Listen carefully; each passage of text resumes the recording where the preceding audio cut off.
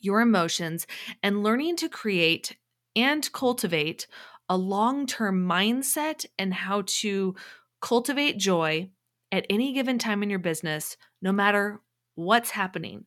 Because here's my thing. If you aren't having fun doing this, you should be having fun. It should be enjoyable. It should be fulfilling. It should be meaningful. That's how it feels when we're working from our purpose and when we're offering value to the world and we're serving people and we're meeting them where they're at. That is deeply fulfilling. It will get my butt out of bed every single morning. That is purposeful, intentional work. And I am about doing the work, doing the hard things.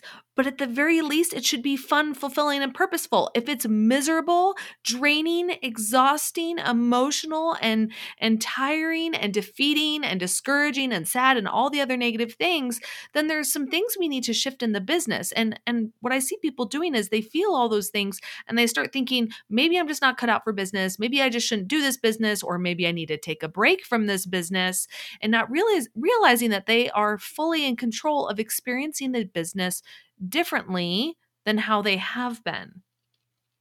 Just because it hasn't been fun up until now doesn't mean you can't turn it around and start having fun with your business without, hear me, I think a lot of you think, I'll have fun when it'll be fun and motivating for me when I hit that rank, when I hit that goal, when I finally make X amount of dollars. And you're making your happiness circumstantial, or, it's only available to you when you hit that goal. So you've made yourself very goal oriented and result oriented. And I'm not saying there's anything wrong with goals and results and metrics. Those are all wonderful things. But if you have not conditioned your brain to find joy in the process and in the journey, this is going to be a miserable ride for you. And maybe that's where you're at right now. And so we're going to talk about how to find joy in the journey again, because you might be asking, Kristen, that sounds nice.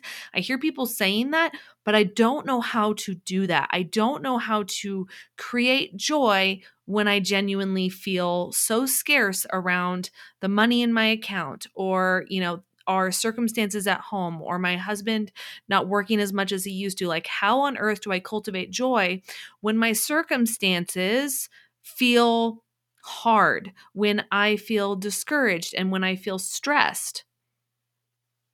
And we're going to talk about that, because you do need to cultivate joy. You do need to teach your brain how to find joy and fulfillment in the process.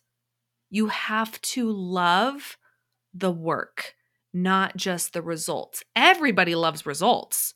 Everybody loves a paycheck. Everybody loves the recognition and, being acknowledged and hitting that goal.